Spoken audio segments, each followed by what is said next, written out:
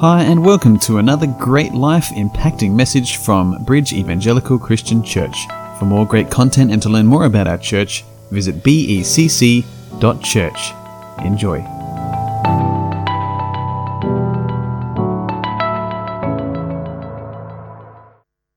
It's a pleasure to be with you this morning and to be able to preach. It's been a long time since I have preached, but I'm excited that I can do it here. This is a church that our family's been praying for a long time. And I'm really glad that we just kind of, by God's providence, have been brought here to this church. And before we start in Galatians, the reading is from Galatians 2, but we're going to start in Galatians 1, verse 1. But before we do that, I thought we might just stretch our legs, maybe say hello to someone in front of us as we set up a few things. And then we'll get into it. So maybe talk to the person in front of you and ask them how their week was. Very good. All right, if we can take our seats, that would be wonderful. So those of you taking notes this morning, I've entitled this sermon, Galatians, Who Has Bewitched You? And let's get into it. Well, let's pray first before we start. Lord, we just thank you for your word that is sharper than any two-edged sword, Lord. It pierces to the soul, it divides, and it works in our hearts to make us more like Jesus. That's the goal of the word, Father. I just pray that it will do its work this morning. I pray that it will penetrate every single heart, that will have attentive ears, that we'll be able to listen to what you're saying through the scriptures, Lord. And we just thank you for Paul, the writer of this book. We thank you that it is relevant today for what we're going to talk about. And we just thank you, Father, that we can hear your word in this country openly, Father. And we just pray that we will just be doers of the word and not hearers only, as we've been praying this morning. And we just thank you in Jesus' name. Amen. So, the Apostle Paul, one of the most prolific, passionate, pointed, unrelenting writers in the Bible. He planted churches. He has one of the most amazing testimonies of coming to Christ ever. Now, talk about someone not seeking God. That's Paul. He was a persecutor of the church. He was going to drag every man and woman he could think of and bind them in chains and bring them to himself just so that he could do damage to the church. Then Jesus, in his providence and in his grace, knocks him off of a horse on the way to Damascus and converts him. Talk about someone who's not seeking after God. That's Paul, and that's us before salvation. So he's one of the most amazing testimonies ever, and he lived a life of danger, persecution, starvation, yet proclaimed Christ wherever he went. And he mentored young Pastor Timothy, and he now speaks to us through this letter to the Galatians. There's such a life in Paul that he was completely satisfied with suffering, with plenty, with a lack, with a lot, and serving Christ at all costs, even having his life ended from that persecution. And as Matt Chandler from the Village Church says, this is his quote, Paul is untouchable, right? You can't kill Paul because he's going to die, and to die is gain. To live is Christ, to die is gain. You also can't persecute Paul because he's just going to preach the gospel in the jail. You can't kill him. You can't keep him alive. Everything he's going to do is going to be preaching the gospel. So he was probably pretty infuriating for a lot of people. He says, if you let me go, glory to God, I'm going to preach the gospel and get people saved. That's Paul. So as we read here in this portion of text, let's put ourselves there as a church that is new. And I know we've been in church for a long time, some of us. I grew up in church since, I was in the womb really, so a long time. But let's put ourselves here as a new church. This is the early church. This is a church that's under threat as soon as it began, from false teachers, from danger, from persecution, from wicked doctrines. And wolves more than happy to pose as righteous preachers with a smile on their face, willing to steal the faith of everyone they can in these churches. So Galatians 1:1-9, here we go. So Paul, an apostle, not from men, nor through man, but through Jesus Christ and God the Father who raised him from the dead, and all the brothers who are with me. to the churches of Galatia. And I was listening to a commentary on this, on what Paul's doing here in this greeting. And not only is he introducing himself as an apostle, but he's also introducing him as someone not sent by man. No man sat down and said, Paul, you're a really nice guy, you're a really good speaker, away you go into the mission field. No, Jesus called Paul. Jesus sent Paul out. Jesus converted Paul, with Paul not ever having heard the gospel taught to him. It was by revelation that he was given the gospel. So he's preaching the gospel in this greeting, kind of sticking it to the Pharisees here, saying, no, I'm sent by Jesus as an apostle. And he certainly was. So to the churches of Galatia, grace to you and peace from our God and Father and the Lord Jesus Christ, who gave himself for our sins to deliver us from the present evil age according to the will of our God and Father, to whom be the glory forever and ever.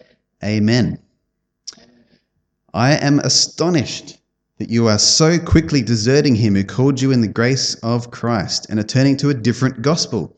Not that there is another one, but there are some who trouble you and want to distort the gospel of Christ.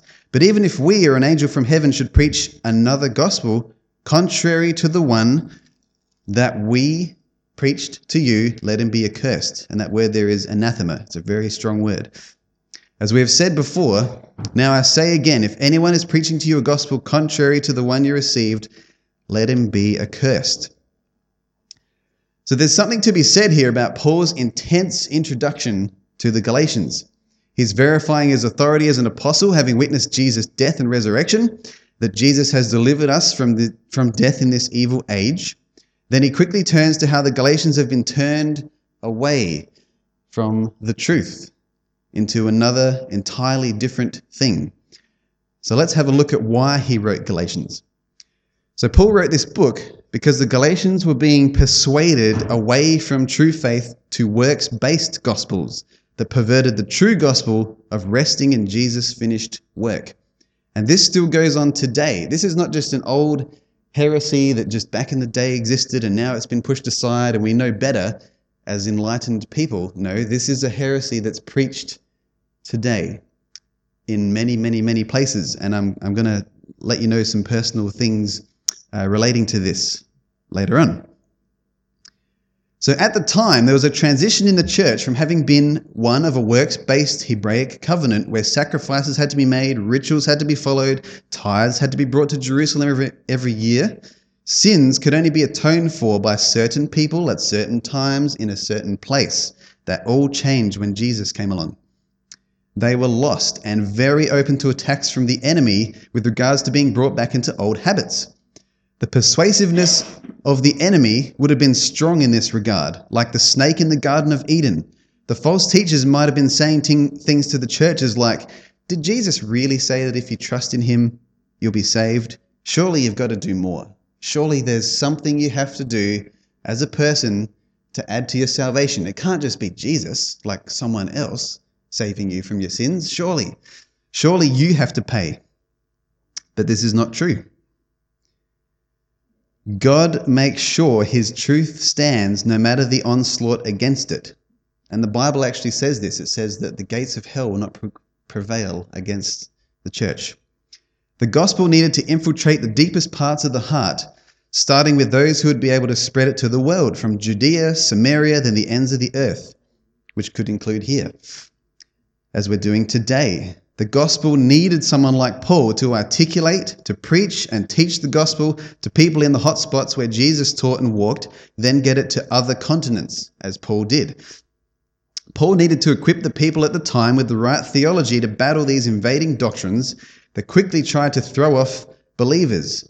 And this still occurs today.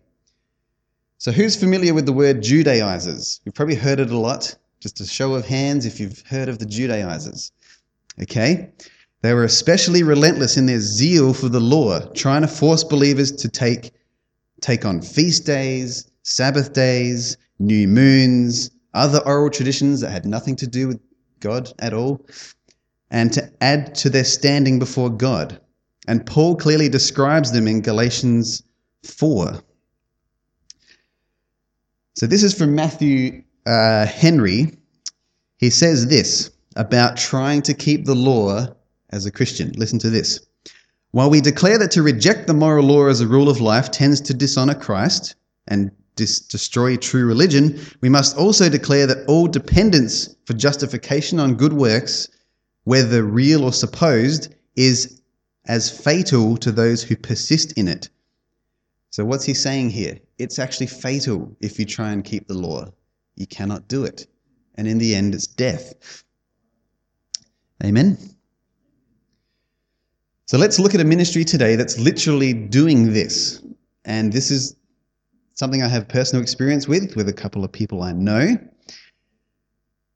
This is a ministry attempting to drag believers back into the old covenant to maintain their salvation by works of the law, called Acts 1:19 Ministries.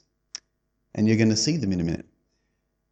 So here they are. This is their website. This is literally a ministry that tried to pull away from true faith two friends of mine and myself. Okay? Now, basically, this ministry gets you on board by getting you frustrated with the modern church. And they pretend they're a kind of discernment ministry and that the church has gone way off track, which of course it has at some point in some ways. But then they get you frustrated at what the church is doing. They get you angry with denominations. They get you frustrated at the seeker-sensitive movement. They get you annoyed, okay? Then they play on that annoyance and steer you off track and say, what's really wrong with the church is that we've lost how to be Jewish. We've lost our Jewish identity as Christians. We want to turn you into a Jew. Now, they don't say that up front, okay? This is their doctrinal statement here. They pretend they're a man after God's own heart, that they're like King David, truly after God's heart. And then you can see there that says, our purpose is to seek and bring the truth to all nations, unlearn false doctrines and traditions of men, which they think we would teach in the church, and to equip the body to live and practice the word of God as originally intended. So they've got the real gospel, okay? The true gospel, which is keeping the Torah. Does that sound nice? Sounds nice, but it's not nice. So this ministry was founded to do what the Judaizers did, exactly what they did in Paul's day, to try and turn people away from the gospel to traditions, feast days, Sabbaths, dietary restrictions in order to live as God originally intended. So who here has heard of the Hebrew Roots movement? This is going to be like Theology 101 here. Has anyone heard of the Hebrew Roots movement? Sacred Name movement? Okay, a couple of you. So this is going to be good. This is what I'm describing, the Hebrew Roots movement. We've lost how to be a Hebrew. So this is what they say in their doctrinal statement. We find that continuously examining the scriptures in the same Hebraic first century context and perspective in which they are written and understood reveals to his people much more understanding as opposed to the more common Greek mindset that is a couple of thousand years removed. So these guys hate the Greek New Testament, but that's what was preserved for us, the Greek New Testament. They hate a Greek mindset, which is you're saved by Jesus Christ alone, by faith alone, through grace alone. They absolutely hate it. Now, why am I saying all of this? Because two of our best family friends were sucked into this movement. One got out, one did not. Now, the guy that didn't get out, who was a really nice guy, he was a discerning guy, we just hit it off by talking about President Obama and nuclear missiles and politics and the seeker-sensitive movement. But then he tried to steer me in this direction, and I thought, how can I as a Christian keep the Sabbath, like on a Saturday, and ditch my Sunday worship with my fellow believers? How am I supposed to keep these new moon festivals? How am I supposed to obey the Torah with its 6 billion tiny rules about shellfish and discarding poop further away from the camp and all that stuff, right? How am I supposed to do that? And he said, it's easy. It's in Deuteronomy. It says that God has given you something easy to do, okay? Now, this guy that didn't get out of this movement is still sending out emails to hundreds and hundreds of friends every week about how keeping the Torah is loving God the correct way. He says that Jesus' name is evil, that Jesus' name comes from Zeus, the Greek god. Okay? You have to call him Yahushua. You have to call God Yahweh. And if you dare speak Jesus' name as Jesus, you're calling on the wrong name to be saved. Does that make sense to you? No, doesn't make sense to me either. That would mean that I'm not saved, you guys aren't saved because you called upon Jesus' name, right? This is the movement I'm talking about. This is Judaizing. So they post tons of verses out of context and bamboozle you with confusing word games to discredit Paul. That's what these guys do. The book of Galatians and Hebrews in the process, they discredit those books. They hate the book of Galatians, which is what I'm preaching today. They would say, no, that's a corrupted book. And Paul had corrupted theology. And the book of Hebrews is really about restoring the old covenant and renewing the old covenant. It's a confusing mess. They think that the New Testament scriptures were not meant to be preserved in Greek, that the church has believed falsely that the old covenant was done away with and replaced by a new and better one. And this is one of their posts. This is what I'm talking about. That's a good-looking post, right? Anyone would read that on Facebook and go, wow, what a post. But what they're doing is giving you this post and steering you in to then visit their website, to then sign up to their course, which I actually did, and I'm going to show you some of it. But what they're saying is here, Deuteronomy 30:11, all the commands of God are not too difficult for you or beyond your reach, right? So they're going to try and hoodwink you into thinking you can keep all of God's commandments because they're within your reach. But here's what that verse really means, okay? So all you have to do is just listen to one commentary and it will dispel this myth. So here's what Matthew Henry says. The law is not too high for thee. It is not only known afar off, it is not confined of men of learning, it is written in thy books, made plain, so that he who runs may read it. It is in thy mouth, in the tongue commonly used by thee, in which thou mayest hear it, read, and talk of it among thy children. It's delivered so that it is level to the understanding of the meanest. This is especially true of the gospel of Christ, to which the apostle applies it. Now here's the but. But the word is nigh us, and Christ is that word. So that if we believe with the heart, the promises of the Messiah are fulfilled in our Lord Jesus, and confess them with our mouth, we then have Christ with us. Okay, we don't need the Torah with us, we need Jesus with us. Okay, all of the Old Testament points to Christ. All of the scriptures testify of him. But this movement teaches, no, the New Testament reveals what's in the Old Testament. It's the complete opposite of what we're taught in church. And it's really damaging. Now, I signed up for their course. I've done a bit of work for you. I've done 2 of their modules, and I nearly ripped my hair out and my head with it. Okay, so this is one of their courses. This is one of their emails. They give you 10 weeks of specially selected teachings to get you familiar with Scripture from a Hebraic perspective. Now, the very first lecture that you do with this course is about what really is sin. What's sin to these guys? Disobeying the Torah, not keeping the Sabbath, not keeping new moons, not doing the dress code correctly. Just crazy stuff that we should know as Christians, but they literally have deceived people, including 2 of my friends. One got out, one didn't. And one actually still keeps a Sabbath for church, but has gotten out of all this stuff. Now, one of the friends of mine too gave me this Jewish Bible. And on the outset, that looks quite fine. But what the Jewish Bible does is eliminates the Old and New Covenant. They think there's no Old Covenant or New Covenant. It's one unified book. They've taken out every English name and replaced it with Hebrew names. So you then have to relearn every single name in all of Scripture, including Jesus' name, to correctly understand the word. Now, this is happening today, like en masse. Now, what's sad is the guy that founded this ministry, have a guess what happened to him. He was imprisoned for insurance fraud. Okay? But not only was he imprisoned for insurance fraud, it was insurance fraud using the elderly. Okay, and this is a guy that's debated people on YouTube. There's a really good debate between him and Chris Roseberry, if you should ever want to have a look at that, debating how to keep the Sabbath against why Jesus' finished work matters.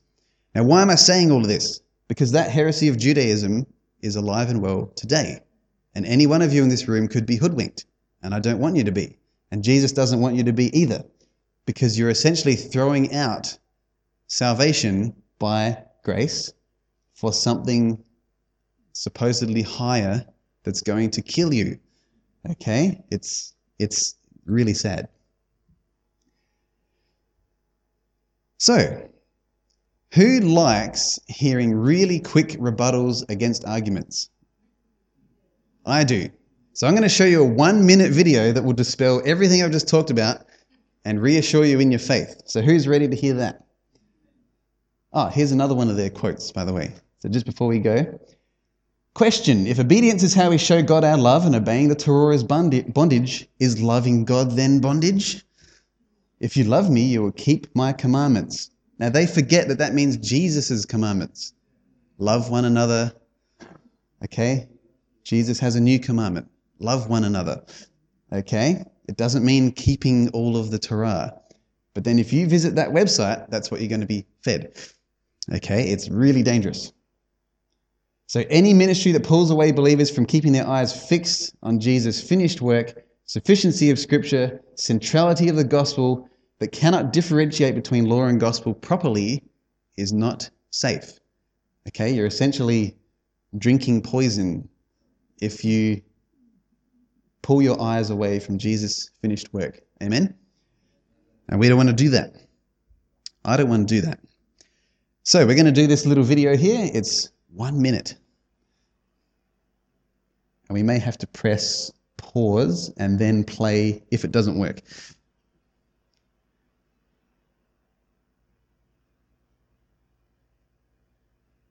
So just press the pause button and then play.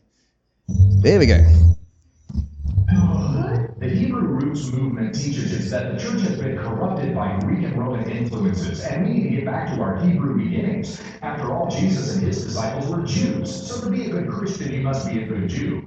Hebrew Roots adherents, also known as Messianic Christians, believe Christ's death on the cross did not fulfill the Mosaic covenant, but renewed and expanded it. Therefore, you must keep the Sabbath on Saturday, celebrate Jewish feasts and festivals, and observe the dietary laws. Boy, if there are scores of passages that directly respond to this. Jesus declared all foods clean in Mark 7:19 and said it again to Peter in Acts 10:15. In Romans 14, Paul said not to be divided over opinions about days and food. And in Colossians 2:16, he warned about Judaizers who passed judgment over dietary laws and Jewish holy days. These were shadows of things to come which were fulfilled in Christ. If you were to point to such verses, or the whole books of Galatians and Hebrews, you would likely be told the New Testament you read has been corrupted. Hebrew Roots teachers reject historical definitions of biblical doctrines. Their answers are often long-winded, full of myth and speculation, and quarreling over words. They make non-essential issues essential and teach righteousness by keeping the law. Not all are that extreme, but there are still serious problems with telling people to keep the Old Covenant as if it were a higher path. The Bible says the glory of the Mosaic Covenant has come to an end, but the glory of Christ is forever. We're to be ministers of a new covenant, not of the letter, but of the Spirit. For the letter kills, but the Spirit gives life, when we understand the text. So how's that? Was that like a fire hose of information? I kind of like fire hoses of information. So in 1 minute, you can dispel the entire Judaizing thing, okay? So visit whenweunderstandthetext.com for more videos like that. So if we just click next slide, if you guys can, and then I'll be back on. There we go. So what's the solution to all of this? Well, it's in Galatians. So we're going to read verse 11 now. For I would have you know, brothers, that the gospel that was preached by me is not man's gospel. Nor did I receive it from any man, nor was I taught it. I received it through a revelation of Jesus Christ. You've heard of my former life in Judaism, how I persecuted the church of God violently, tried to destroy it, and I was advancing in Judaism beyond many of my own age among my people. So extremely zealous was I for the traditions of my fathers. So Paul had a former life, and that was his life. It was to zealously get rid of Christians. He wasn't seeking after God. He wasn't someone that was praying for answers. He was completely converted, really providentially by God, to then be called as an apostle, to then dispel the very thing he was preaching. How amazing would it have been, and scary, to then have Paul join your Bible study, the guy that's going to drag you out bound with your wife perhaps, to then be sitting in your Bible study saying, no, Jesus revealed the gospel to me. I'm now going to preach this thing. It's just amazing that God would do that. But we have a former life of sin and zeal for the wrong things as well before we were a Christian. And I can testify to that. I had zeal for all kinds of ridiculous, self-absorbed things that I now do not. Paul did all of this even having studied as a Pharisee, and his life was a wreck. And here's some of Paul's story before he became a Christian. So here it is. Saul of Tarsus was born approximately AD 5 in the city of Tarsus in Cilicia, modern-day Turkey. He was born to Jewish parents who possessed Roman citizenship, and this really came in handy for Paul. A coveted privilege that their son would also possess. In about AD 10, Saul's family moved to Jerusalem. Sometime between AD 15 to 20, Saul began his studies of the Hebrew scriptures in the city of Jerusalem under Rabbi Gamaliel. It was under Gamaliel that Saul would begin an in-depth study of the law with the famous rabbi. So not only did Paul want to round up believers who ran scripture studies, but arrested women as well. He had zeal without knowledge. He was there at the first killing of a Christian for their faith since Jesus' resurrection, as Stephen, I believe. This passion for harming the church became one of his greatest assets in helping strengthen and further the church once he was converted. So I actually think God used his zeal for the wrong stuff to have an intense zeal for God's will. He had it's just all or nothing. It's Christ among you preached or nothing else. So not only did his Roman citizenship help him escape some tricky situations, but his house arrest allowed him to write most of the New Testament. And with his commitment to Jesus having been radically saved by him was astonishing. Imagine the gratitude of Paul. The heart change. It's just a complete life of gratitude for what Jesus Christ has done. And we can have the same gratitude. He had one mission and one mission only, to bring glory to God through preaching repentance from sin and forgiveness in Jesus everywhere he went. And John Gill has a good quote here about Paul. Okay?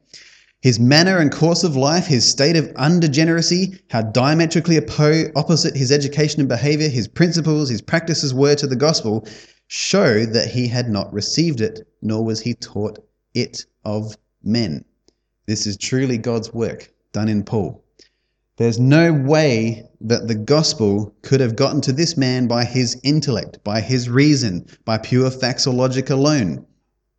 Yes, the gospel in itself is theological truth, but Jesus literally ripped Paul's heart of stone out from him and replaced it with a heart of flesh, blinded him with his glory, humbling him, and then in a miraculous way teaching him the truth of the gospel, and then Paul in turn being able to share it exactly as God wanted him to in such a way that others were converted. And we've got to note here that Paul actually, when he received the gospel, he went to the other disciples to check if it was the true gospel. And I was listening to a teaching on that this morning, that Paul didn't just receive this thing, then go splurt it out as a private revelation that could have been damaging. He went to check first. He said, this revelation of Christ, is this really the gospel? And the apostles were like, yes, it is. That's the gospel. That's the true gospel. And then they welcomed him as a brother. And then Peter writes about Paul's writings at the time and says, these are scripture as they're being written. These are the words of God to be put together in the Bible. It's just amazing. So the miraculous thing that occurred on the road to Damascus with Paul was an example of how God is infinitely more powerful than our sin, able to save anybody, even those who hate Christianity, hate God with actual physical passion, or who has dedicated their life trying to resist God's call to repent and be forgiven. And that's pretty much us this morning. Some of us may have been anti-Christians, not just atheists. We might have been fervently against Christianity. I don't know everybody's story here.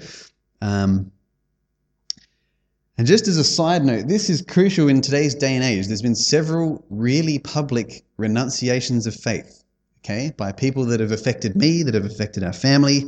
You got the Marty Sampson thing from Hillsong, turning his back on God in a blink of an eye, okay?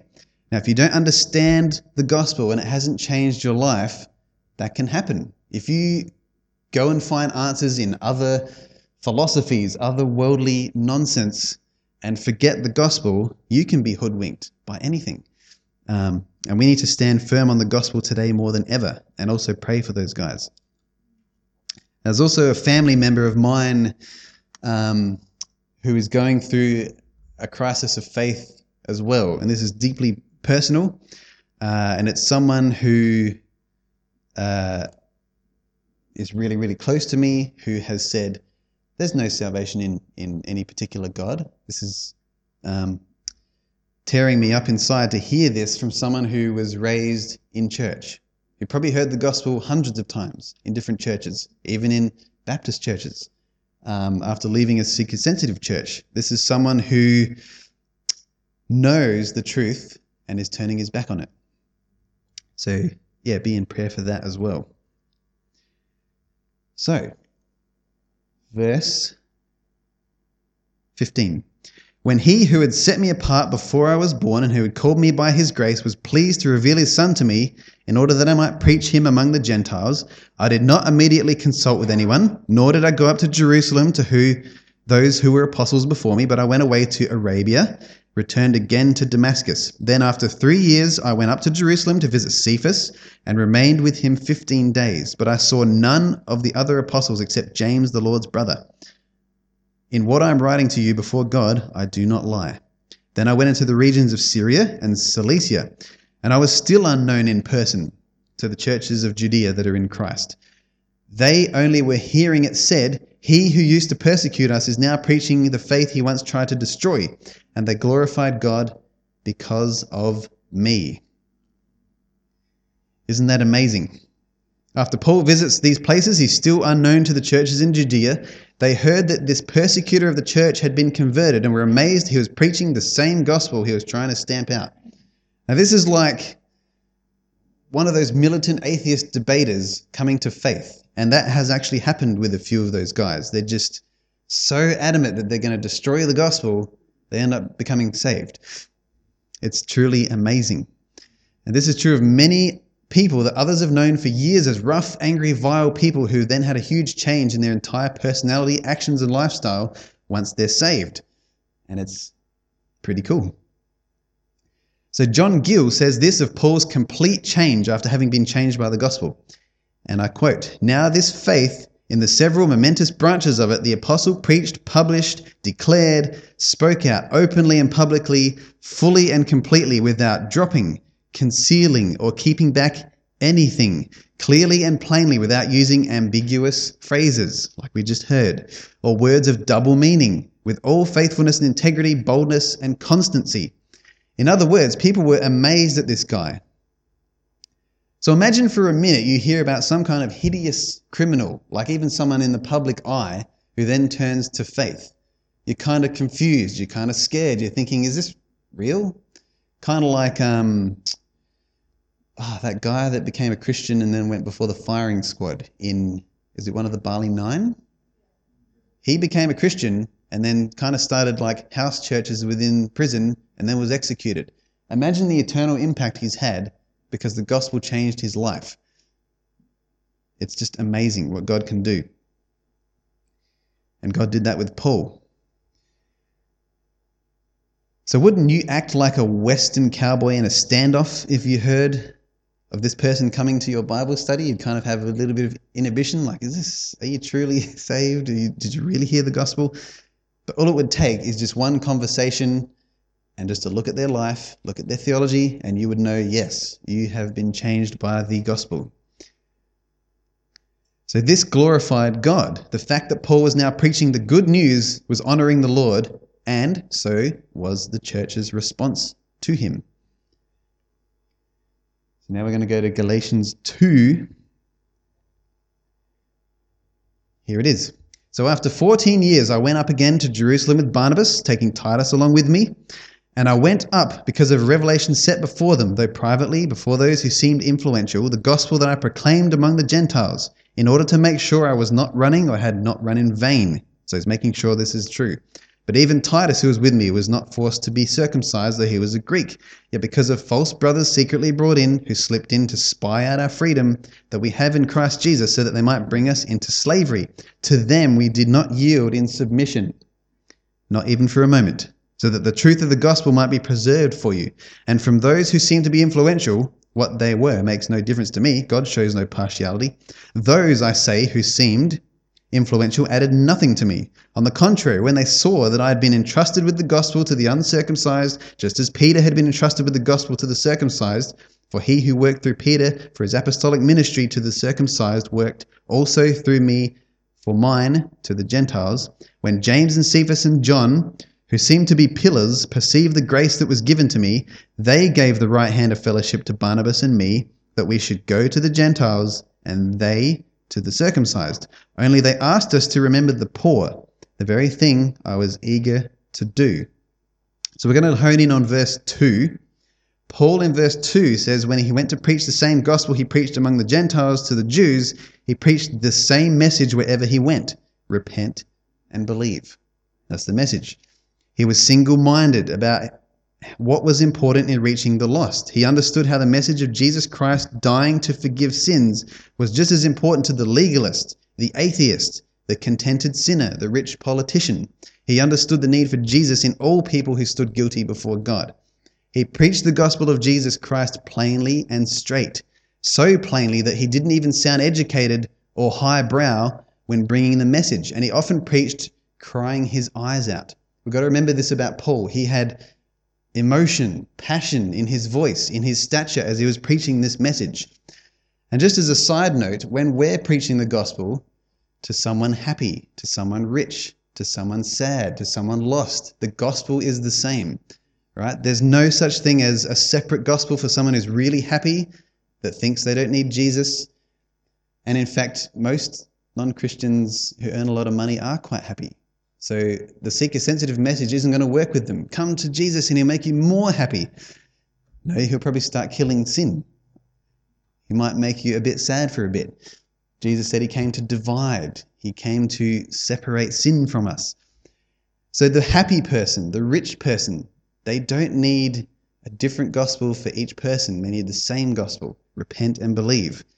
Because ultimately, at the end of the day, we're going to stand guilty before God, whether we're rich, poor, sad, happy, running away from God, thinking we're Christians and we're not.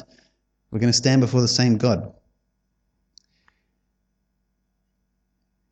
So Paul knew this gospel would be attacked, and often attacked from within. He especially held biblical doctrine dearly in saying to Timothy as a fresh new pastor, keep close watch on yourself. So this is in 1 Timothy 4:16, if you want to read there. Keep a close watch on yourself and your teaching. Persist in this, so in the good teaching, and for by doing so you'll save yourself and your hearers. So here's how clearly Paul held biblical theology about salvation from John Gill. So here's the quote. That self-same gospel which he had preached and still continued to preach to the Gentiles relating to free and full remission of sin by the blood of Jesus Christ, justification by his righteousness without the works of the law, and freedom from all the rituals and bondage of the Mosaic dispensation.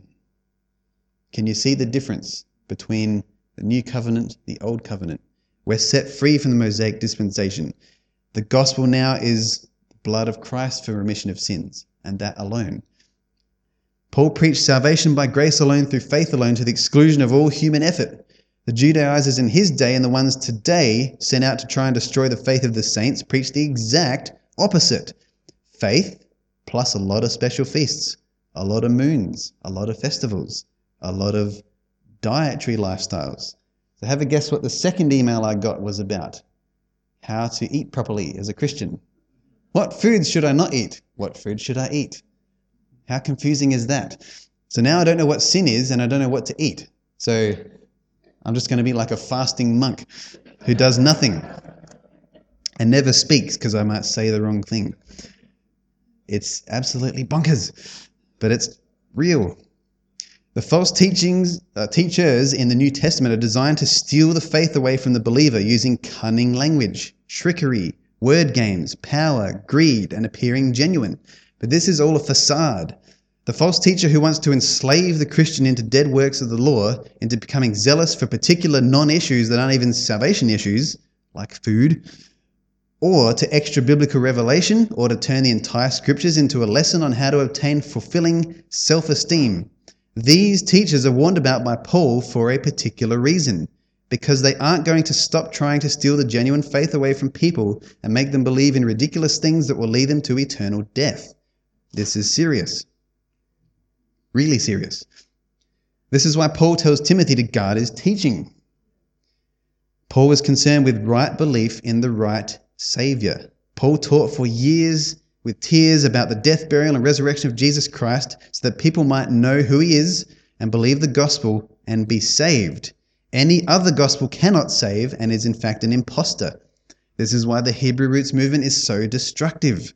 This is why the self-esteem movement is destructive. Because do you know what the gospel is in the self-esteem movement?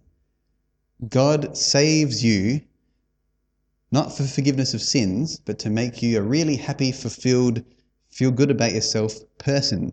And Jesus died to save you from purposelessness, not from sin. That's never mentioned. He died because you didn't have a purpose.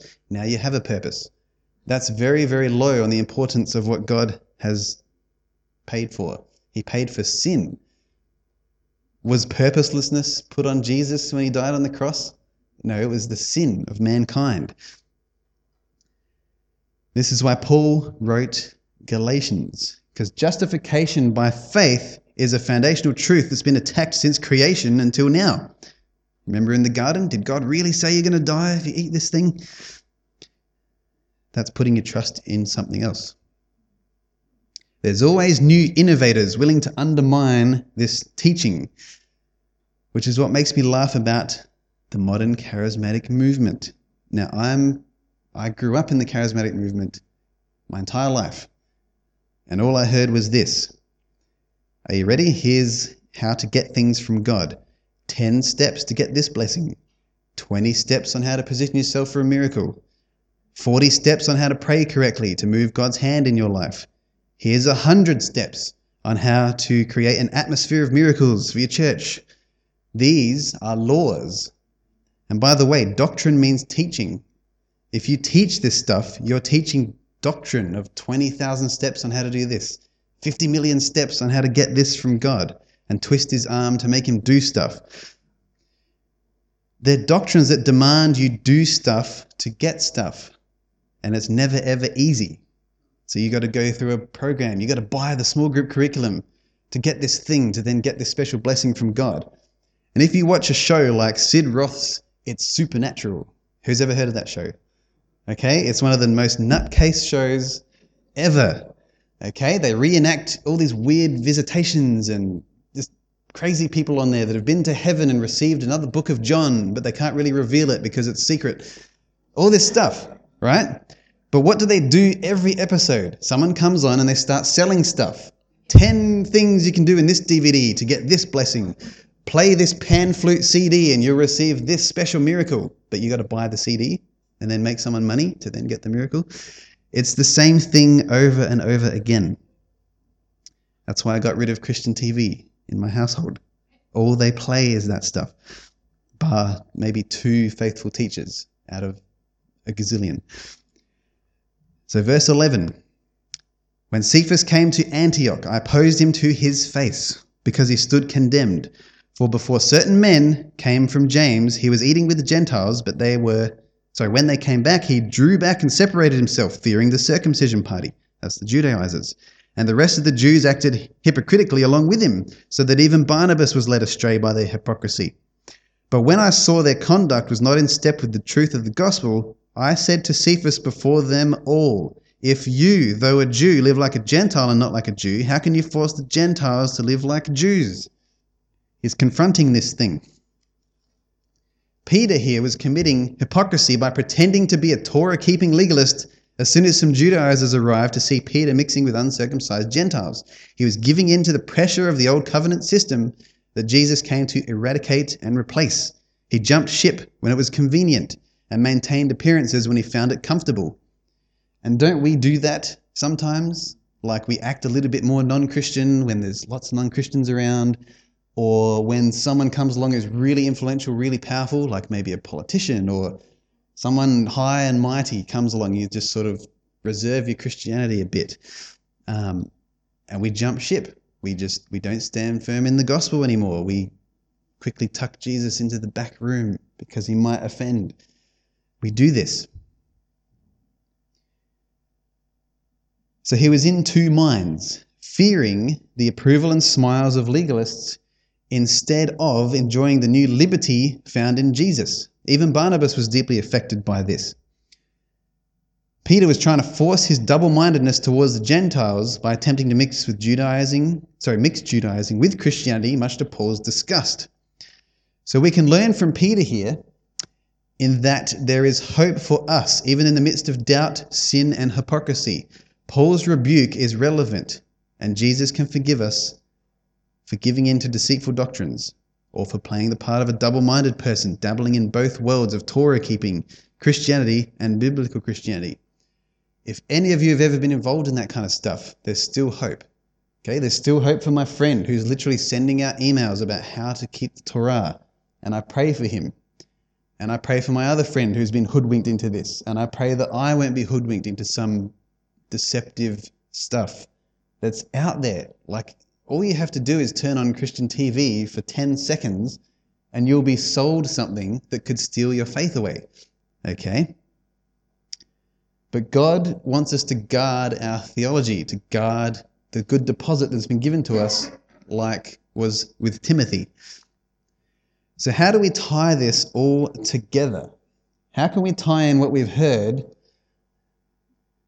into one little package? Because we've heard Paul's life. We've heard what Paul preached. We've heard about this church way back then, thousands of years ago in the New Testament.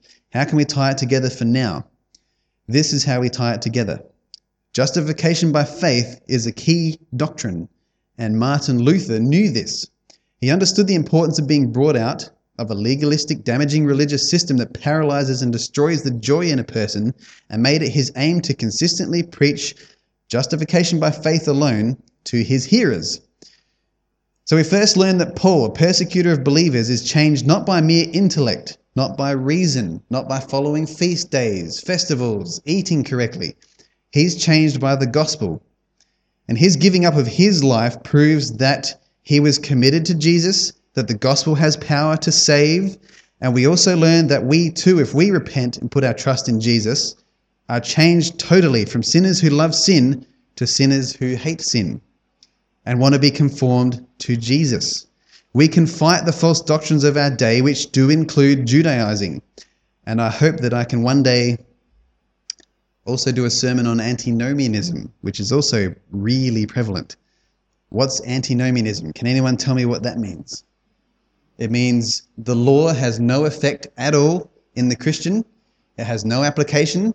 And that if you dare even mention the law to an unsaved person, you're cursing yourself. That's what antinomianism is. It means no law. That's also false. That's the other spectrum. Okay?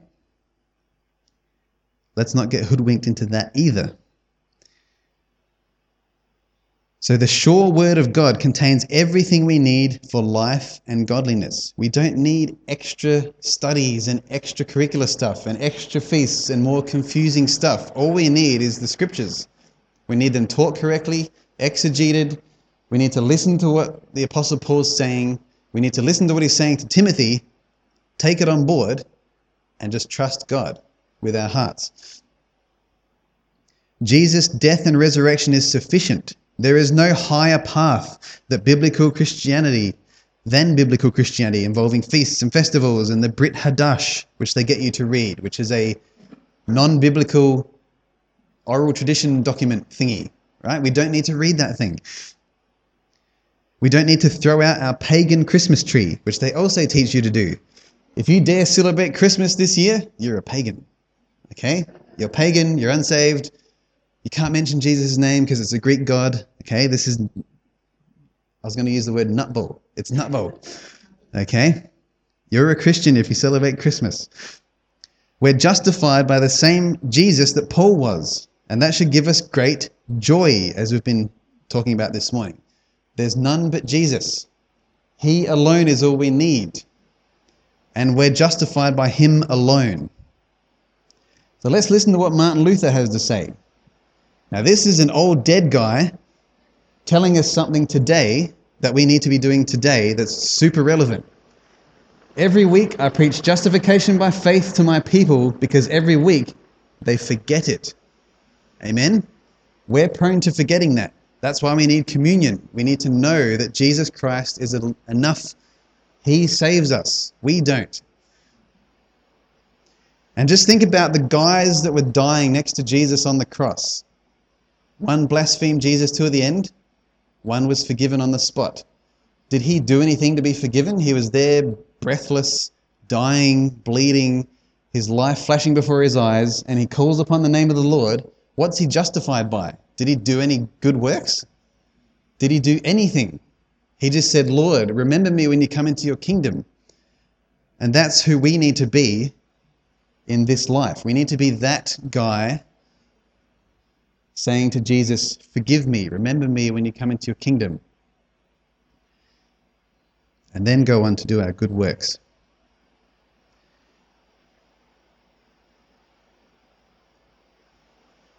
So sometimes we pretend we're doing something to help out Jesus in his saving work. But in reality, he's accomplished everything on our behalf. Everything.